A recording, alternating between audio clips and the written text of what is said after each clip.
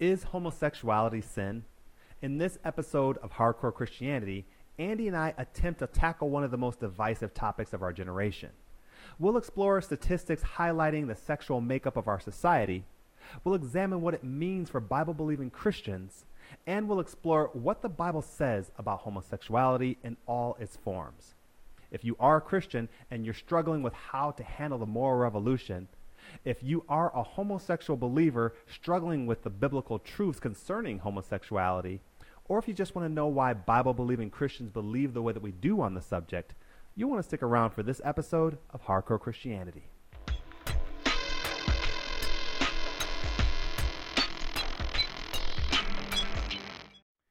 Well, Andy, thank you for joining me for another episode of Hardcore Christianity to talk about a really, really tough topic, and I know some of which others out there may not agree with what the Bible says about homosexuality. But before we talk about homosexuality and what the Bible has to say about it, I think we should really define what we mean when we say homosexuality, because it's become quite confusing in our culture, at least specifically in the past several years. I don't know what you have, but I have that there are several different acronyms that are thrown around out there nowadays. It's almost like alphabet soup. And one of the acronyms that I had of course, the most popular one is LGBT. Yes. But there is LGBTQIAGNC, which stands for lesbian, gay, bisexual, transgender, queer, intersex, asexual, gender nonconforming. And I have to, be honest with you, I don't know what all of those mean. I know, of course, the first four do, but those last few are kind of confusing. But then there's even more, and I'll put that up on the screen there, of the alphabet soup that's out there trying to define the different people and their sexual orientation. For simplicity, what we're going to do on this episode of Hardcore Christianity is boil it down to the basic understanding of homosexuality. Do you happen to have a definition of what you would say homosexuality is? Yeah, I actually went to the most trusted source, Wikipedia. On Wikipedia, homosexuality is romantic attraction, sexual attraction, or sexual behavior between members of the same sex or gender. As a sexual orientation, homosexuality is an enduring pattern of emotional, romantic, and or sexual attractions to people of the same sex. It also refers to a person's sense of identity based on those attractions, related behaviors, and membership in a community of others who share those attractions. And I like the definition there because it's not talking about, the act of homosexuality is implied, but it's talking about the proclivity of a person toward the person of the same sex. And I'll, for the sake of just supporting what you said, I did find the Merriam-Webster dictionary definition, which basically says that homosexuality is of relating to or characterized by the tendency to direct sexual desire toward another of the same sex. So when we're talking about homosexuality, we're not just talking about the act of what happens. It's the desire for the person of the same sex. Absolutely. So why are we even asking this question, Andy? Well, it seems like in the news, there just aren't a lot more belief systems, and there's not a lot more social groups that are more at odds than the homosexual community and the Christian community. Mm-hmm. And I think that in the media, a lot of the portrayal that comes across from what would be claimed as conservative Christianity is anger and hate towards this homosexual community. And I think that the response a lot of time to conservative Christians from the homosexual community as well is anger and bigotry. Mm-hmm. A lot of hate coming back, but on both sides, I can't suppose that it hasn't been to some degree warranted. We have the Westboro Baptists that hold those horrific signs about homosexuals and marriage and what will happen to them and what God thinks of them.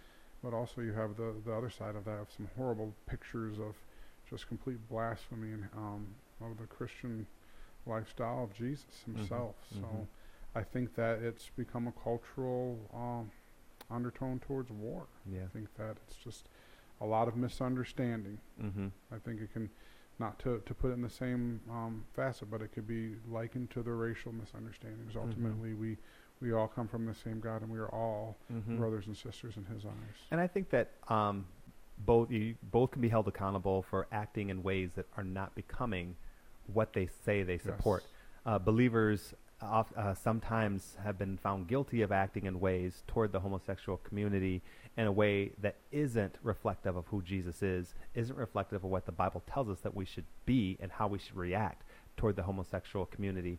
And likewise, I believe that the homosexual community, if they were to examine their actions, would say, well, that act is not reflective of who we are. Absolutely. And so I hope today that we can kind of clarify what the Bible says that believers should act, how they should act, and what the Bible also says about homosexuality itself, and what the Bible says about homosexuals or Christians who identify as homosexuals. Because I believe that there are Christians, people who identify as believers in Christ, who struggle with Christianity, struggle with homosexuality, whether they practice it or not. And we'll kind of delve into some of that too today. But one of the things that I found is that one of the statistics is approximately 1 in 100 American women and 2 in 100 American men identify as homosexual, and another 4% of Americans identify as bisexual, which if we look at our definition, which is saying that someone has basically the proclivity toward the same sex, all of these lesbian, gay, and bisexual would all fall under that umbrella. And that was from Statista.com. But also that same article was saying that homosexuality is still a controversial topic in the United States. But polls and surveys regarding its moral acceptability or the legalization of same-sex marriage show an obvious trend towards acceptance and tolerance of the LGBT community among the American population. So we see our culture warming up to the idea of homosexuality as being accepted and embraced even now, today, more than ever. Even back in it hasn't been that long, and you know more about history than I do, but it hasn't been so long since homosexuality was vilified and was looked upon even by the secular community as an abomination and wrong and should be not done or not even talked about, even though it did exist at the time. So that's what we're talking about today. Homosexuality existed in Bible times and is talked about more in the Bible than abortion is. Abortion wasn't around during Bible times, but homosexuality is, and we can and believers have strong feelings about abortion, but there isn't a lot of things the Bible says specifically about abortion, but there are some things that we can point toward what the Bible says and what God says about homosexuality, and we'll do that later. But first, I want to get your opinion on what you believe about homosexuality and why. Well, to start off with, would like to say that there are people that in my life that I care deeply about and are very important to me that are identified as homosexual, and so it is a subject that I'm very sensitive to.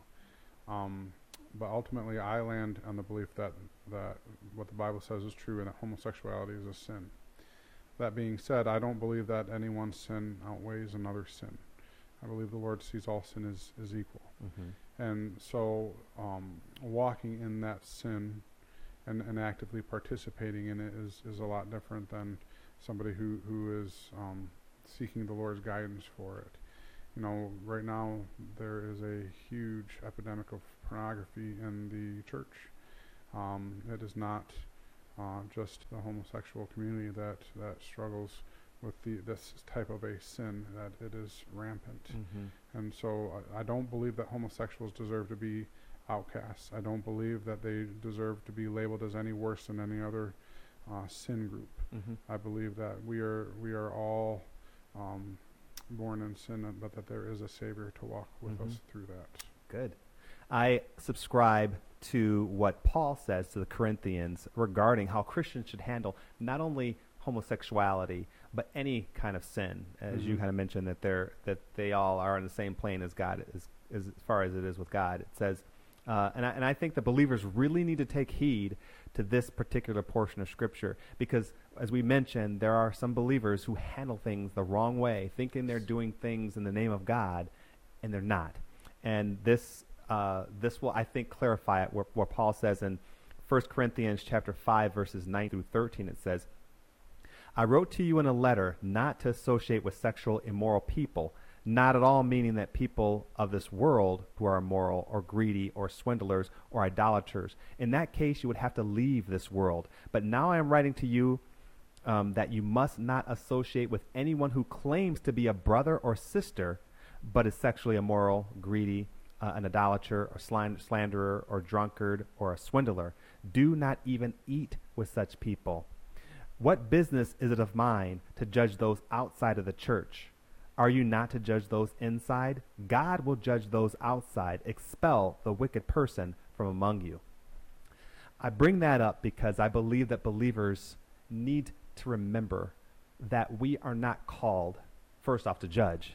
But if we are to judge anyone, it is the people in the church, not the people outside of the church. The people who are in the secular community who don't believe that the Bible is true, we cannot try to impose our beliefs on them because first off, they don't even believe that the Bible is true. No. Secondly, Paul says that we're not supposed to do that because we have to live in the world, but do not associate with people who claim to be believers yet still engage in behavior that is unbecoming a Christian or unbecoming the character of God, that is sinful and against what the Lord says.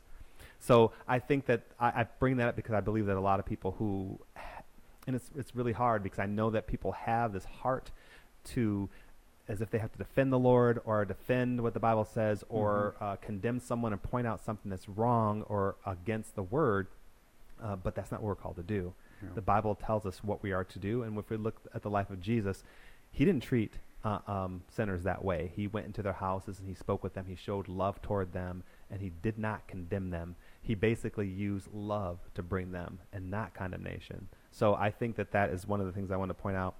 That was well said. Yeah. Yeah. So and also, so I really believe that we don't have anything to say for the people outside of the church. If there are unbelievers out there that are waiting for me to bash them over the head and say, oh, what you're doing is wrong, you won't hear that from me, because I know that if you don't believe in the Bible, we can't even have a discussion.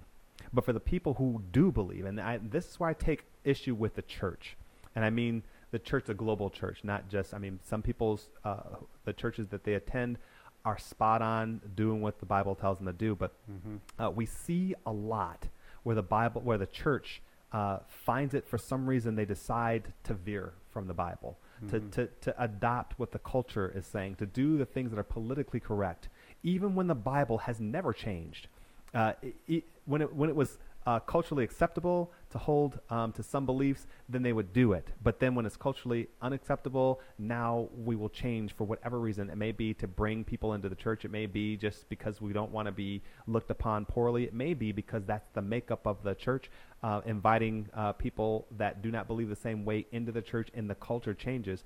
But the church itself, what Paul was pointing out here is that we need to look at what Bible-believing Christians, or at least people who associate with the Lord and claim to be believers, what they say, and that is what I wanted to focus on specifically in this episode of Hardcore Christianity. We'll talk about other things too, and the secular people as well, but specifically, I believe this episode is pointed mostly toward those who associate with Christ, who say they believe in Jesus. But one of the things I wanted to point out before we move on, because I think that sometimes it's hard for people to understand and wrap their minds around why homosexuality, how God feels about homosexuality. And one of the analogies that I wanted to point out is basically, if you look at it this way, this is the way I look at it. I'm a black man married to a white woman. In our society, there may be, and I know there are several people who might look at that and say, oh, that's unacceptable. That's an abomination. You should marry within your own race. If you start to marry outside of your race, that is crazy, and that is wrong, and I don't believe that you should do that. I think it's culturally wrong. I think it's just totally wrong.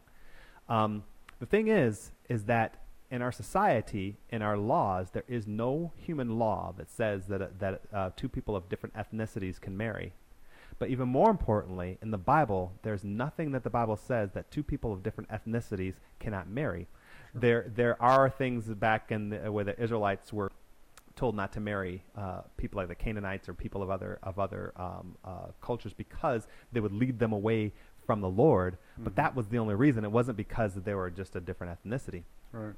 But when you look at homosexuality, you might have people in our culture that say, well, homosexuality is an abomination. It is wrong. It should not happen. It's just crazy that people behave in such a way. The thing is that in our society, humanity says it's okay. Our laws say it's okay. Our laws support it even to the point of marriage. And so homosexuals are not breaking the law by practicing their homosexuality. But here's the thing. The Bible has specific things to say about homosexuality. So even though homosexuality and even interracial marriage may be culturally taboo in some circles, the Bible is clear that though being married to someone of a different ethnicity has not been talked about as sin, homosexuality, on the other hand, has been. And I think that we need to know, to see that the difference, and believers might look at unbelievers might look at believers and say, well, why are you saying such things? Why are you such haters? The Bible is clear about what it says about homosexuality. The Bible is clear about how God feels about homosexuality. And that is really the only thing.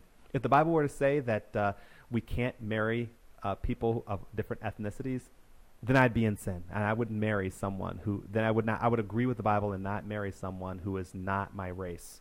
But it doesn't say that. Mm-hmm. So anyway, I wanted to point that out because I think that analogy in my mind helps me to understand the difference, because people might say, well, homosexuality doesn't really hurt anybody, and it's culturally acceptable, so why are you so against it? And it's only because of what the Bible says. Yeah, I appreciate the point that you're making. I think it's a great analogy, a great word picture. It's basically the one thing that the Bible speaks to about a marriage such as yours is that in the beginning God created man and woman, and that's what it boils down to for marriage. It's a simple equation. I think that's where a lot of Christians fall is to that Genesis verse where God created Adam and said that it's not right for him to be alone, and created Eve. Mm-hmm.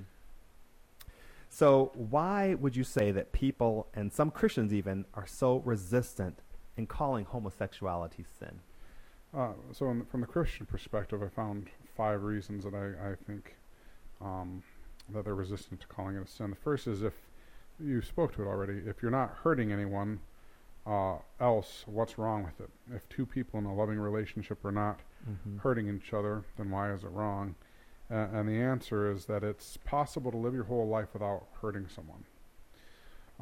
But that doesn't mean that if you aren't following God's command in Mark 12:30 to love the Lord your God with all your heart and all your soul and all your mind and with all your strength, that you can't sin against the Lord and not hurt someone else. And so just because it's not hurting anyone doesn't mean it's an affront to the creation and the way that things were designed. We are the creation. We are created. We are not the creator. And the creator has laid out some very specific rules for the way his creation works. The second one is, since we are sinners too, are we called to call out other sinners? And I appreciate what you've spoken to as well.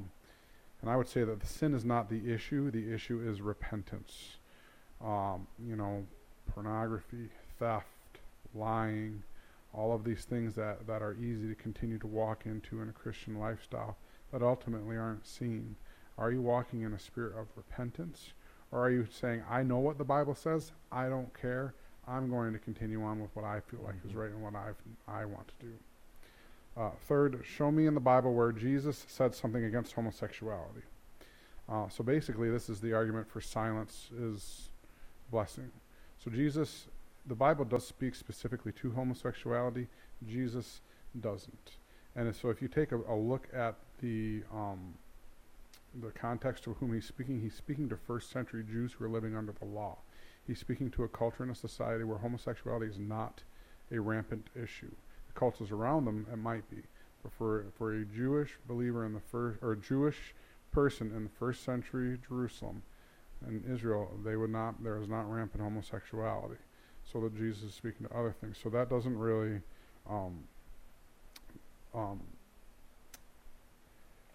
mean that he was giving his blessings on it. Mm-hmm. So in Matthew 15, the word is used in there for lust. It's porneia. And so and it refers to all sort of sexual immorality, sexual, against what the Lord designed our sexuality for. The Lord designed sex for us to enjoy, but ultimately to his glory, just like he designed everything. And so that porneia, that has a familiar word in it, porn, where we get the word porn from. So while he didn't specifically say homosexuality, Jesus has spoken out against sexual immorality. It's the same for adultery or anything else. A man who's sleeping with another man's wife, or his neighbor who's sleeping with his neighbor's wife. Or to speak to your example earlier of the 1 Corinthians, Paul was writing to the church because there was a man in that church who was sleeping with his father's wife. So porneia, and all-encompassing. So Jesus did speak to that, and homosexuality would fall under that scope. Fourth, if it's in nature, it must be natural. You can only point to same-sex sex in other species as an anomaly. It's not the way it's meant to be. Ultimately, if it was in nature, there would be no procreation. If homosexual attraction was natural, there would be no procreation. So even for a naturalist or for someone who believes in evolution, that doesn't really support their theory, their belief, because there would be no procreation, there would be no carrying on if homosexuality was a part of nature. Basically, no species could survive without it. And then finally, homosexuality is in the Bible is not the same homosexuality that we see today. And so there was some people who spoke to, like Paul addressing it, that saying that slaves were a big thing in Paul's time. And so sexual intercourse between head of household and one of his male slaves or something like that was wrong. And we see that it's not referring to a monogamous relationship where they genuinely care for each other. But that's not what Paul's speaking to at all. He's speaking directly to, and this was very rampant. There are pottery shards. There are all sorts of writings that are very much homosexual in nature. There are pottery shards with two men with their robes off, touching each other's privates, embracing each other, very much welcoming that in, so that there's no violence in there, there's no force. That is very much I want this, and I know what I'm doing, and I'm inviting this in, and I also want to be used in that way. Well, that's interesting. I've never heard those reasons. The only thing I had thought about is basically that it's one of those sins that doesn't seem on the surface to hurt anyone else. Yeah. It's not like theft. It's not like murder. It's not like those sins that are that someone else is affected negatively, and people could say, well, these are two consenting adults, and so I think in people's minds, and you hear the term, love who you want to love, don't, I can't even remember the actual term, but basically, love who you love. And so whether that be a man with a man, or a woman with a woman, or a woman with a man, or however it shakes out, just love who you love. And I can understand from a human standpoint, from an unbiblical standpoint, why you could come to that conclusion, because it's not really hurting someone else. It's culturally acceptable. Why? What do you have a problem with this for? Why do you have a problem with what people do behind closed doors in the privacy of their own home, with whoever it is that they want to do, with consenting adults who have both parties have no problem with what's happening here? Just like a lot of other the sins that you talked about, and oftentimes it is lumped in. I mean, homosexuality biblically is talked about along with things like incest and the things that you had mentioned. But those are too can be those are taboo in our world today. Homosexuality may be okay, but incest still is not. It's still a bad thing in our society. So I think that people in our culture, because the culture has shifted so, are wondering, well, how can God be upset with someone loving someone else? I mean, God is love, right? And they're not hurting anyone else. So I think that those are the things that people struggle with, and I think that's some of the things that believers struggle with as well. Because when people become believers, oftentimes they've already been in the world. They've already been conditioned to some degree to accept what the world accepts. And then to try and wrap your mind around an objective truth that doesn't change and hasn't changed. If they were born years and years before, they would, they would probably more align themselves without even knowing it with the Bible. But Right. now that the society has changed so much, it's like, well, how can I in this culture agree with a God who doesn't agree with what culture agrees with? And I think that's Right. that's one of the big problems with people and how they Absolutely. assess. Yep, well said.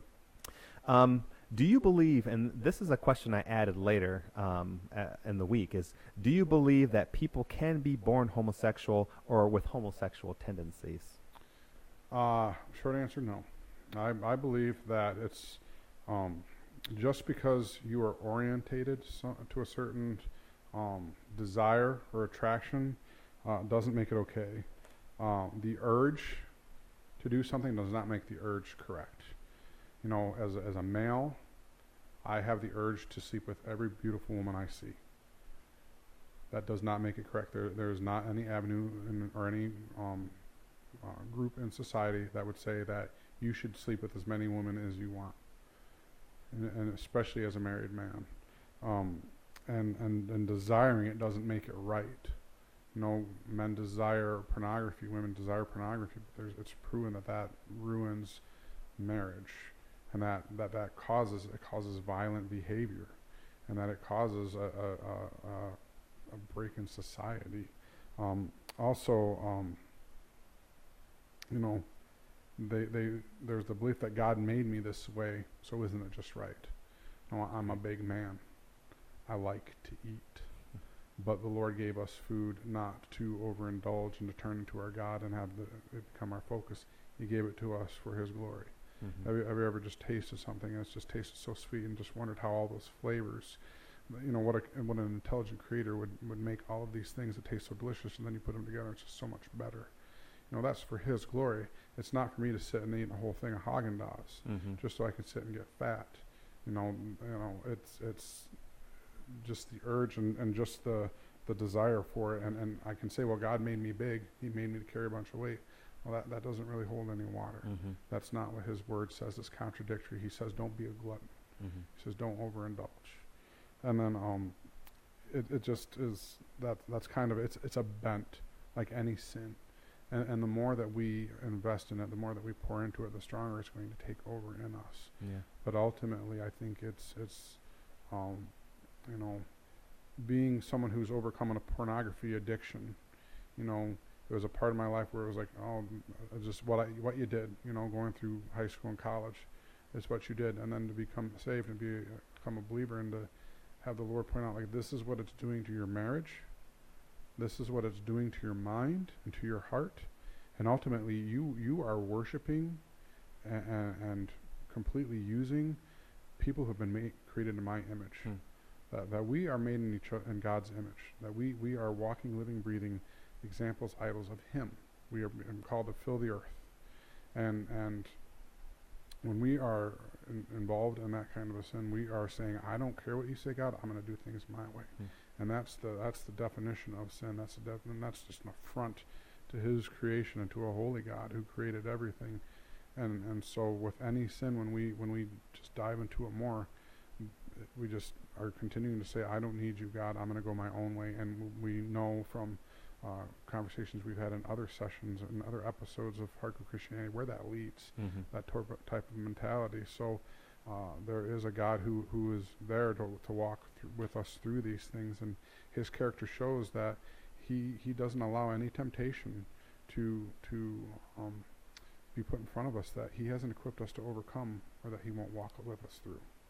Well, I find that question of whether you could be born homosexual or with homosexual tendencies a complex question. Yes. I'll bring a little science into it. There's an article that I read called "Scientists May." The title of the article is "Scientists May Have Finally Unlocked Puzzle of Why People Are Gay," and one of the excerpts is, "A group of scientists suggested Tuesday that homosexuals get their trait from their opposite-sex parents. A lesbian will almost always get the trait from her father, while a gay man will get the trait from his mother." And that was from U.S. News and World Report. And then I found another article that's contradicting that article, was saying, the title of that article is, Are gays born that way? Most Americans say yes, but science says no. And the excerpt says, according to the latest Gallup poll, 51% of Americans say that people are born gay or lesbian, while only 30% say outside factors such as upbringing and environment determine sexual orientation. However, science would not bear that out. No fewer than 8 major studies from around the world have found homosexuality is not a genetic condition, and that is from LifeSite. And I'll read one more. This is from Statista. I think this kind of brings this discussion together.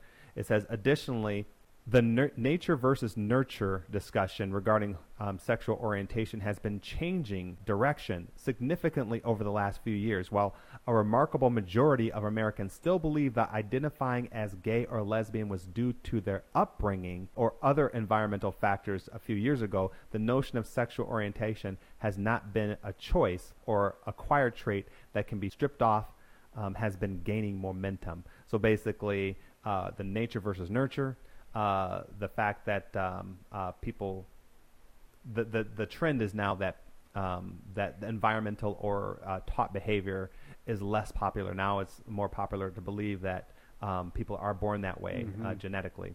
And the thing about it is, though, Andy, I think I don't totally disagree with you, but I think I have a different vision of the whole born that way thing. And I believe that it's possible, and only because there are believers out there, Christian believers, who may identify as either homosexual or are fighting a homosexual tendency. And if you are a person who have tendencies toward homosexuality and you don't want them, if you want to be a follower of Christ, if you're not embracing homosexuality, that is not a behavior of choice in my mind. That's a behavior of someone saying, I don't want this. I didn't ask for this. I wish I didn't have these tendencies, but I do. Now I find in the Bible that it says, I'm not supposed to be this way. Yet I am this way. If it were that easy, I believe that a lot of people who claim to be believers and identify as homosexual or have homosexual tendencies would just say, oh, well, I guess I choose not to do that anymore. And I know that I believe there are a lot of people in our world that choose homosexuality or even bisexual tendencies where they decide later in life, you know what, I'll try that out. I'll give that a shot. What is this whole thing? I got to experience all of what life has to offer. Let me try this other thing. I do believe there are people that way, but I don't know if I'm quick to say that people can't be born with these tendencies, only because I know that there are people who are believers, real believers, that don't want it, but they have it. I also know that there are people who are born with other traits that are not homosexual tendencies, but maybe they're born with born with drug addictions because their parents didn't do the right thing while they were pregnant, and so they're born with this deficiency already. You're told that this is the way you're supposed to act as a Christian, but already out of the gate, I have these desires for these substances or for this behavior that I didn't ask for. So I don't know. I don't know if I can honestly say I don't know, but I can say that I'm not quick to say no because, first off, I don't have to deal with it. I'm on the other side, so I don't have to deal with this thing that people are fighting. But I don't know enough to know that it's something that people, I don't know if we're born with the tendencies or whatever, or where it comes from. I guess I come to the point where I don't know if it's always a choice. If people just say I choose to do this, sometimes I wonder if it is something that they just can't. They fight and they just say, "Well, I've wanted this behavior for so long, as long as I can remember, and I can't fight it. I've been fighting it and fighting it and fighting it, and I don't know what to do with it." So that said, I wanted to bring up that question because I know that there are a lot of people who have been, this question has been brought up and they've been in the news, and we've saw some statistics and people have reported on it, and they fall on both sides of the fence on this. It's important to mention, but still it doesn't change the character of God, even if it were true, even if it is true that people are born with tendencies that are homosexual. if you identify as a Christian, you have to address it as sin because God addresses it as sin. So, Absolutely. all right. So, how has the current sexual revolution made it culturally evil to identify homosexuality as sin? And we kind of alluded to it a little bit, but how is just being a Christian now make us vilified for believing homosexuality is a sin? Have you seen that? Well, Christianity is no longer the ball field that we play on. We are in a society now that is a humanistic society. You know, and humanism is that man is the measure of everything. So what we think is best for us, what we want, is what our drive is and what we're going to work for. So that is completely against what the Bible teaches and what Christians believe. We believe that we are here for the glory of God and that we are here to enjoy Him. The more that we enjoy Him, the more glorified He is. The more that we satisfied we are in Him, the more He is glorified. And so that pushes against this me, everything that I want. You know, I'm going to do whatever I want. And I think that we're seeing that more and more to throughout the entire country, and now it's spreading across the world. Is this spirit of humanism? We moved from a society that's based on an infinite creator God to a society of matter and material, where ultimately no one matters, nothing matters. And I think that started, it started in the 60s with the sexual revolution. Sex became cheap. You could have it with anyone. And then there came abortion, and then there came divorce, disposable marriages. And I think what we're seeing now is the postmodern fallout of this sexual revolution that's been going on for 50, almost 60 years now.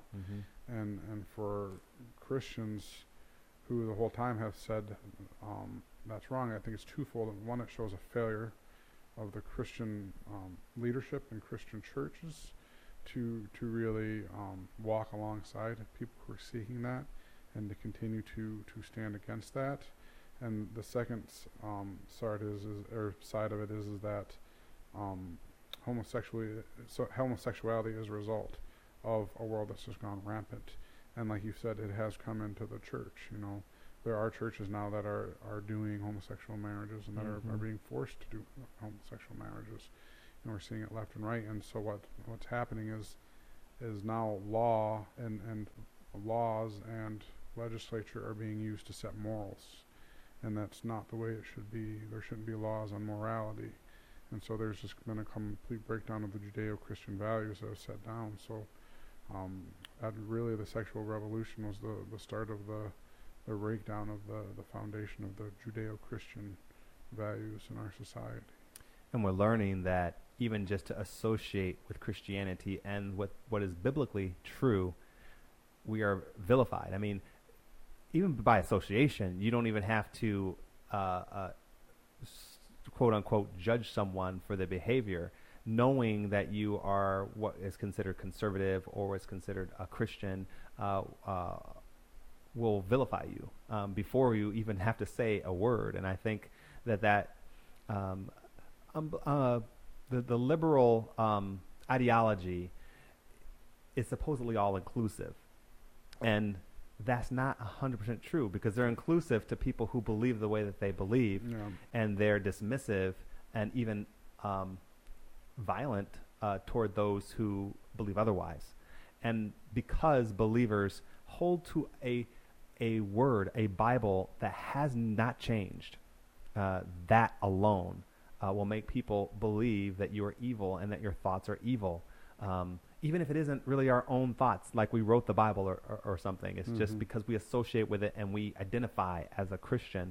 And just by identifying as a Christian means that you support the ideas of the Bible, and the Bible itself is counterculture and counter world and how we're supposed to live. And I think that even just saying it, I believe that those who aren't believers and subscribe to the sexual revolution just think that you are against them, that you are judging them, and that I think that's it's really a hard relationship to smooth over, to make right, because it's a chasm that's hard I think, hard to breach, even if we don't have to say a word. And that to me is unfortunate.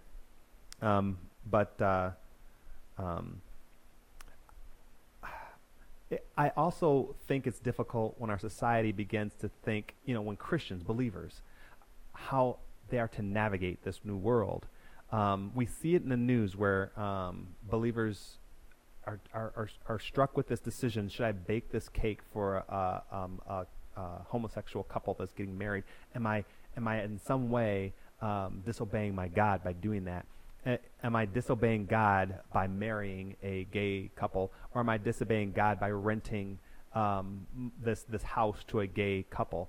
Because in the mind of a believer, we might be thinking, well, we're enabling this kind of behavior, which means in some way that we're supporting this kind of behavior. And so how, and this isn't a question on the page, I guess, but how, and you might not have even had a chance to prepare for this, but how are we to address those kind of things in our culture today? How are we as believers to react to things that are really against what the Bible says, but now we're being told by our government that we need to support, at least in part, this new sexual revolution? So we're not speaking directly in terms of the cake, are we? Not just the cake, but anything that a believer might be thinking, well, I can't do that because my belief says I can't do that. If I do that, then now I'm seemingly in support of this new sexual revolution. Well, I think when it comes to sexual evolution, we're told to stand on the gospel, and so the gospel is the answer and what is really needed. I think that we need to approach it this way. We are given enough grace each day for that day. And so as believers, we need to humbly wake up in the morning and come before God and admit all the faults and all the sin that we have in ourselves and ask for His guidance and to hold on to the promise that He'll give us the grace and mercy needed for that day. Mm-hmm. And I think that it can be taken to an extent, but I also think there are moments when you have to be like Shadrach, Meshach, and Abednego, and you have to stand instead of kneel. Yeah. And I think that those moments are clearly delineated.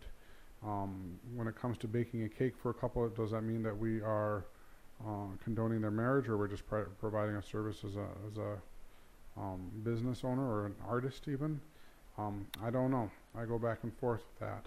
But would I attend the marriage or the wedding of a homosexual couple? No, because biblically I think that we're held to account to the marriages that we attend, that we witness to.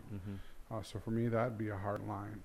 I have been to training with homosexual couples, and they have a heart for taking care of kids. It's foster training. They have a heart for taking care of children. There are a lot of homosexual couples that go into foster care to adopt. And I think that we can pray for them, but am I called to stay away from them and be cut off from them? No. You can't catch sin. It's not something that we're going to catch and start doing. We're called to love them. So when it comes to the sexual revolution and how to respond to an increasingly aggressive society against our Christian values, I would say it's a daily walk where we need to first come before our God and be humbled and remember that we represent Him and that we don't have to participate in the sin, but that we can love the sinner and we can still be Christ through those things. I like how you put that. But I also would add to it, I think that, because to me, I've done the same thing. I've struggled with what you are to do in certain situations like that. But I think that believers, and before now I didn't have an answer to this question, but I think even as I was hearing you talk, I think I have somewhat of an answer, is I think that we need to rely on the Holy Spirit. When we come against situations like that, where we are tempted to use our righteous indignation, or tempted to use our own thoughts on an issue, even if they are grounded in the Word, I think that we really need to stop and allow the Holy Spirit to speak to our heart. Maybe your course of action was right, or maybe you were to handle it a different way, even if it's just slightly different.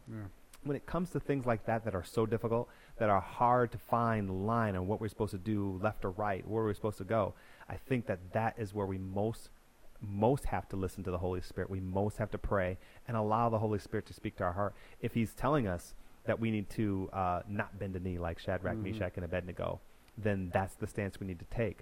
Or if we need to show love, we need to show the carrot before the stick, then maybe that's the way we need to go. Since I have no answer, that would be my go-to, is to pray to the Lord and say, Holy Spirit, please let me know, because I don't know. I don't know how to handle the situation. I don't know what I'm supposed to do here in this situation, and I believe that the Holy Spirit will guide you if you are struggling with that. Absolutely. Amen. Well, when we come back, we'll turn our attention to what the Bible says about homosexuality. And if homosexuality is a sin, what that says about our God. So stay with us. If you'd like to let us know your thoughts about this episode, feel free to drop us an email at writecmv@hotmail.com. We'd love to hear from you. Want to watch episodes of Christian music videos online? Visit the CMV Mobile YouTube channel and catch full episodes featuring independent Christian artists. Every month, one new episode from the television series is added to the channel. Now, you can watch CMV anytime on your mobile device, computer, and even your television using a web-enabled device like the Apple TV. Just go to ktfproductions.com and find the CMV mobile link on the Christian music video page. You can also subscribe to the channel if you want to be updated when a new episode is added. CMV Mobile. Watch anytime, anywhere. Allow yourself to be challenged and encouraged toward a deeper relationship with Christ through Lord of My Life Bible devotions. For the print version, you could read online or subscribe and have them emailed to you as they are posted. And for the audio version, you can listen online or subscribe to the audio podcast and receive episodes as they are released. The Lord of My Life Bible devotions. Find them at ktfproductions.com.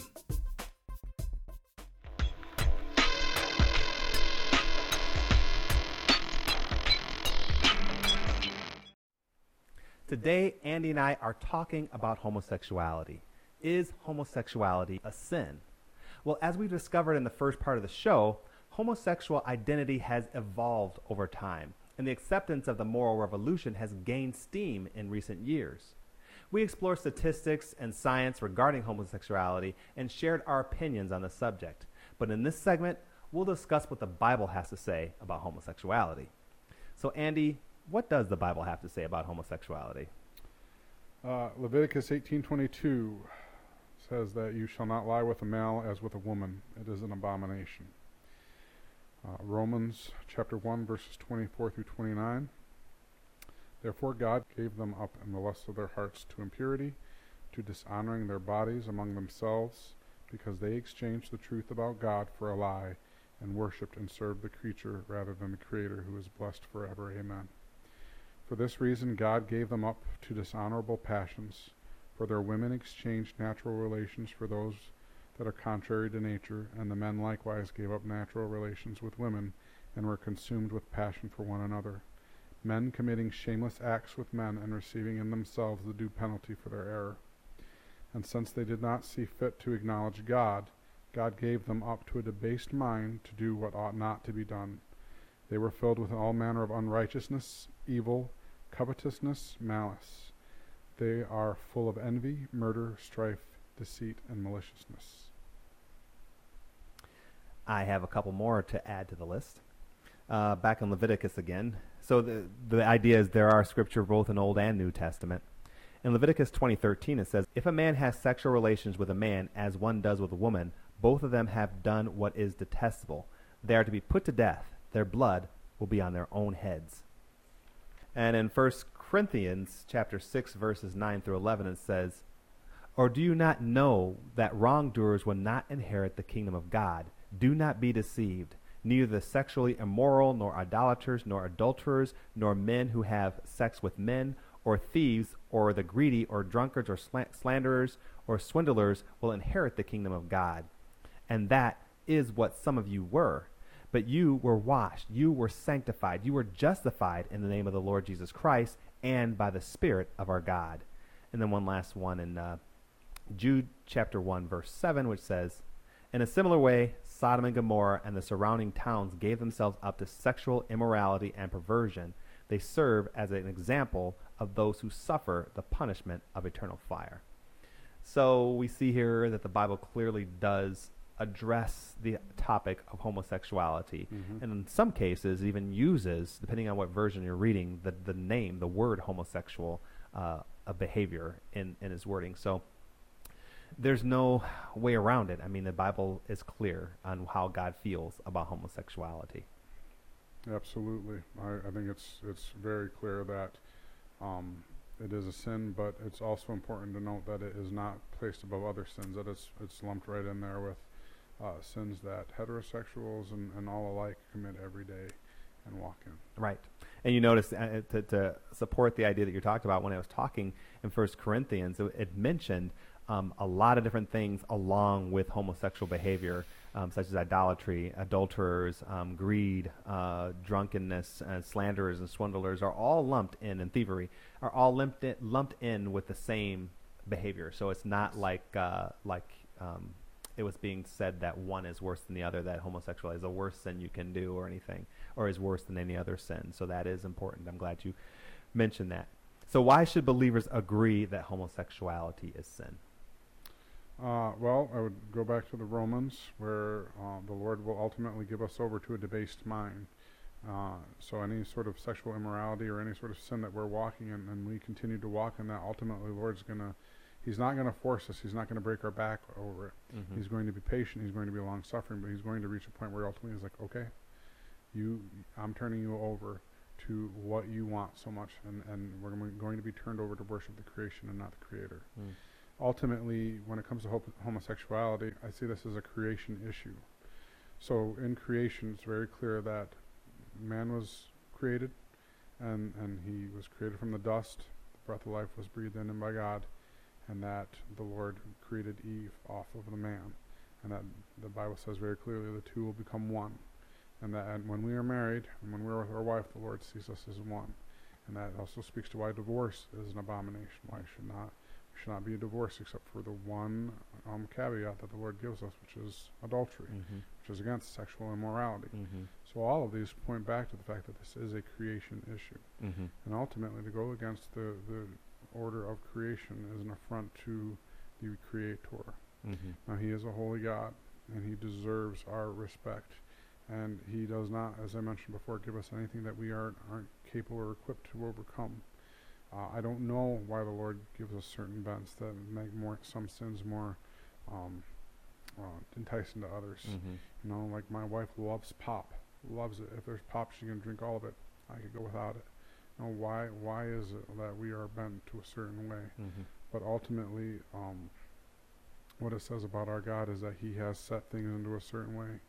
And as you have spoken in previous conversations that we've had, He has a very clear set of rules, and that, you know, His rules are not to be broken. His word is law, and to go against that says that I hear what you say, I don't agree with it, so I'm going to do my own thing. And that is an affront to Him. So that says to our God that He is serious, but also I think that it shows that He is loving, that He is patient and long-suffering, and that the door isn't closed, that Paul is the perfect portrayal that no one is beyond the grace of the Lord or saving.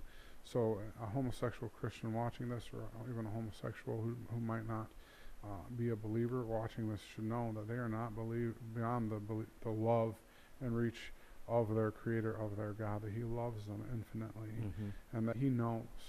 He knew before the cross, He knew before creation the sin that was going to be in their life, but nothing can outspan the reach of His love, and that turning to Jesus and actively seeking Him is the start to a path of just a whole new life. Well, to the question, why should believers agree that homosexuality is sin, my answer would be because God does. Just simple as that. We need to, as believers, find out what pleases God and pursue that, and find out what God hates and stay away from that. And the Bible is clear about this particular thing, and is clear about a lot of other things. But since we're talking about homosexuality today, that's what I would say. Because God says it. The thing is that if, like I said, if God were to say that two different ethnicities shouldn't marry, well, then I would be in error then too. And even if my mind can't understand why, I'm like, well, why is that a problem with you, God? I don't understand why that's a problem with you. It seems okay to me. But because God says it, because the word is a reflection of who God is, and because we know that God is displeased with that kind of behavior, is the reason to obey it. And if I were in error, then I would have to say, well, I'm in error, and I have to correct that. I have to repent from that. But in my instance, it doesn't say that in the Bible. So anyway, that's as simple as I would boil it down to. As Bible-believing Christians, we need to look at the whole Bible from beginning to end, and we have to take even the things that are hard to accept, even in our culture, because this wasn't hard to accept in some cultures, in some circles, in some areas around the world in our past. It wasn't as hard to accept as it is today, that homosexuality is a sin. But the Bible doesn't change. Our God is the same. And so we need to take that into consideration when we struggle with issues like this. So if homosexuality is sin, what does it say about our God? And I think you alluded to some of that, but do you have anything more to say about if homosexuality is a sin? What does it say about our God? Just that he's long suffering, that, like you said, he doesn't change, and that he stands by his word, and that he has given us nothing that, he has equipped us to overcome any temptation that he's given in front of us. That he's bigger than anything. It's like a heroin addict, but he's bigger than heroin. He's bigger than homosexuality. He's bigger than any sexual sort of sexual immorality that might be in our life. He's bigger than any sin that we walk in. He's bigger. And it says to me too that God has an order of things, and we've alluded to this already in this episode, that God in creation ordered things in a certain way, and he said it was good. He has an idea of what he wants humanity to be, what he wants especially believers to be. And so I believe that his stance, or his reflection of how he feels about homosexuality, is a reflection on what he wanted the world to be and what he wants believers to be. Jesus points it out, and you've actually mentioned it, but I'll read it. In Matthew chapter 19, verse 4 and 5, it says, "Haven't you read," he replied, "that at the beginning the Creator made them male and female? He said, for this reason a man will leave his father and mother and be united with his wife, and the two will become one flesh." And this is just from me here. And I wanted to read it because I wanted to get it right, because I wrote it down. "It was always God's intent for sex to be between a man and a woman, unrelated by family ties, monogamous for life unless someone should die in the confines of marriage, confined within the bounds of marriage. That is God's desire for the human race, but his plan for all people." So as we read the Bible, these are things that are evident. When he talks about homosexuality, oftentimes he talks about incest too. He does not want that. It's supposed to be between a man and a woman, without family ties, monogamous until death if you're married to the person. And so these are some of the things that God has planned. This was his ordered plan for us. And that is what it tells me about our God. This is his plan. This is what he wanted. So that's what I get out of at least that specific commandment. Yep, absolutely. I would agree with that. All right. So how should believers respond to the sexual revolution? As I mentioned before, I think that we're all sinners, so respond with the gospel. And that we need to remember that even when we're called bigots, or it might seem like the world is against us, that we're called to stand firm on the Word of God. And I think too that, and I mentioned it a little bit before, that we need to model what Jesus did. Absolutely. When you read about him and you see his life and how he handled people who were not living according to what his word says, he did not vilify them. He showed them love. And I think that we as believers have to do the same. And I like to think about it as using the carrot and not the stick. Love people into the kingdom, and don't condemn them and start to judge them. And Jesus never did that. Jesus actually loved them, and it was through that love did they come to saving knowledge of Jesus. And after they became a believer, then the Spirit addressed that in their lives. So we need to use the same methodology that our Lord used when he addressed people. I would agree. There's a very important aspect of being relational. I remember hearing about a speaker talking about being in New Orleans and going to the homeless people down there, and they've all heard it before. They don't want to hear it again. But what they did is they started buying tacos and going down and just eating tacos with them and getting to know them, and that being involved and coming into their life. And that's what the Lord did in our life. He came into our life, our world. Because as you mentioned too, homosexuality, just like any other sin, is sin, and we all are sinners saved by grace. So we're not any different than anyone who's committed any kind of sin, even murder. We're no different than that in God's eyes. We all sin. We all fall short. Our righteousness is as filthy rags. Yep. So when we approach those who have sinned, we need to remember we were there. We were them, and we, in some ways, have the tendencies to sin, and we fall ourselves. So we need to use the kind of grace that the Lord uses on us.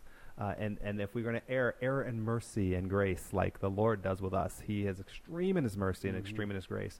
And we should be too, and not become self-righteous and get on our high horse as if we have it all together and we have all the answers and you're wrong and I'm right. So I think that's one of the things we should practice as well. Absolutely. Okay, now this is another question that I added late. What would you say to a homosexual Christian struggling with what the Bible says about homosexuality? I've said it a few times that we need to humble ourselves before God. That's the first step, and any Christian walking in sin is come before the Lord humbly, and that we need to realize that God does not tempt us and place us into situations that He hasn't equipped us to work through and to gain victory over. Ultimately, a born again, redeemed Christian is in the process of sanctification, becoming more like Christ. If we are in a situation that we feel like we can't win, some practical steps are two Puritan words that I came across. The first one is vivification, which means building yourself up and to stir your affections for Christ. So it's filling your life with a desire for Christ. It's filling your life with, everything that you can get your hands on, reading the Bible, being in the Word, listening to music, but praying, just getting in that relationship with Christ. And the second one is mortification, which means that you make war with your sin. And the Bible says that your old man, the old sinful man, is dead, putting a death to your sin, crucifying your flesh, crucifying your sinful nature, and putting war against that, and letting the Lord work inside you through the Spirit. And finally, I would suggest finding a safe community that they can confess their sin. As Christians, we're called to confess. The enemy wants to cut us off. He wants to cut that one sheep off from the flock, and he wants to get us on our own. And confession keeps us from being cut off. If we can be open with it, the enemy cannot continue on with the sin in our heart when we bring it to the light. He flees that light. And so if we can find a trusted community of believers that we can confess and be open with, and if some Christian or a believer walking in homosexuality or struggling with homosexuality can come to that and be fed and be open and be heard, not be condemned or judged like you've spoken to, I think that those are steps to really allowing the Lord to work in their heart and walk with them through this. It is possible. In my research for this, I came across a man who works very closely with the Village Church, and he was raped by his step-grandfather growing up. And he grew up, it was over a decade of this happened, growing up and believing that was natural, so he became a homosexual male. And he was saved, and he became part of a very close group of believers, and he was honest and upfront about it, and the Lord worked in his heart to where now he's a heterosexual man, and he didn't know if he'd ever find a woman attractive, but he is in love with his wife. Praise and God. That he is absolutely, every time she walks in the room, he says his heart just stops, and then he loves her, and that's a testimony of the power of Jesus Christ. Amen. Well, I think also that that people need to not be homosexual people. Christians who identify as Christians yet with a homosexual tendency should not deceive themselves about what the Bible says. Even though our culture is going one way, please do not deceive yourself. The Bible is clear, and we need to make sure that we do not try and go with the culture and agree with the culture. We need to not be deceived. And I think that is probably one of the things that I can see that some believers might want to do, especially in churches that have embraced the idea that homosexuality is no longer a sin in their congregations, in their body that they have done, Yes. which so they are deceived. If you are a homosexual believer, do not be deceived. The Bible is clear, and it has not changed and will not change. So that is one of the things that I wanted to say about that. And it's just, I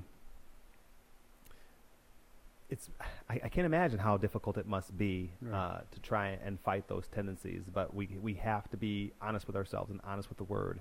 That is objective truth. That is the character of God. So what are some of the takeaways? This is the last question. What are some of the takeaways that will help us become more hardcore in our faith in light of what we've learned in our talk today? I think it's twofold based on our talk today. I think it's for us Christians that are walking, and that, you know, we're going to come up, if we haven't already, we're going to experience it. We're going to come up to a transgender in a store. We're going to have a colleague or someone into our family that is homosexual.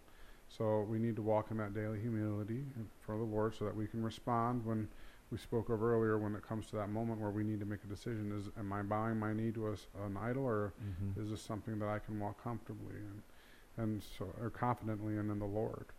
So genuine spirit of humility in front of the Lord daily for His grace and mercy to walk. And I found that homosexuals expect Christians to be harsh and to respond with anger and with hate. So again, speaking to your amazing point about being relational, being relationally focused, and realizing that it's no different than any sin that we've ever committed. For the Christian walking in sin, I would say that it would start with the first acknowledging, like you said, that what the Bible says, and that it is the authoritative word, that there is no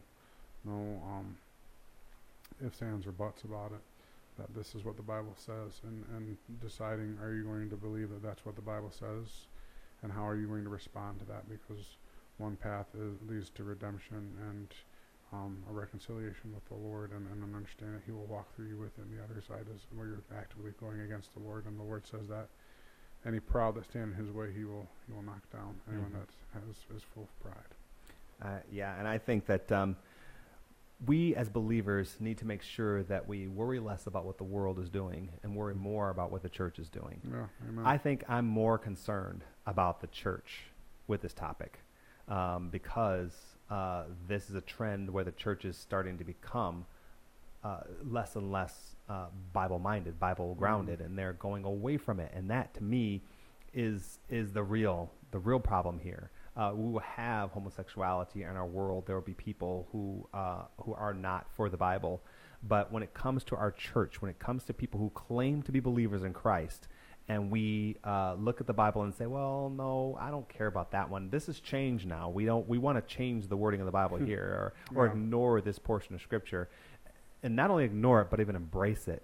And I know our culture is, but when our church does it, then we are really going away from God. And we'll have to have a Hilkiah a moment where, like Josiah and Hilkiah, where we are reintroduced to the Bible and re-taught what the Bible is. And I'm afraid of that. I'm afraid for our church because of the way things are going with that. But then also just not to allow culture to change what we know about the Bible. I know the culture will go a different way, and even more so as time goes on, but we as believers have to stand strong and stick with what the Bible says. We cannot change the Bible, and we cannot change our views on the Bible. It is what we consider objective truth. That means if another church is deciding to go this way, or if the culture is deciding to go this way, and the Bible is not, because it doesn't change, we need to remain steadfast to the truth of who God is and the truth of what the Bible says that He is. We learn about His character. We learn about what He likes and what He doesn't like. And so we need to pursue what He likes and stay away from what He doesn't like. Amen. Well, I want to thank you for spending time with us to explore the question, is homosexuality sin? Be sure to join us next time as we attempt to tackle the question, is prayer a waste of time? Hope to see you then. If you'd like to let us know your thoughts about this episode, feel free to drop us an email at writecmv@hotmail.com to leave us a comment. That's WRITECMV@hotmail.com. We'd love to hear from you.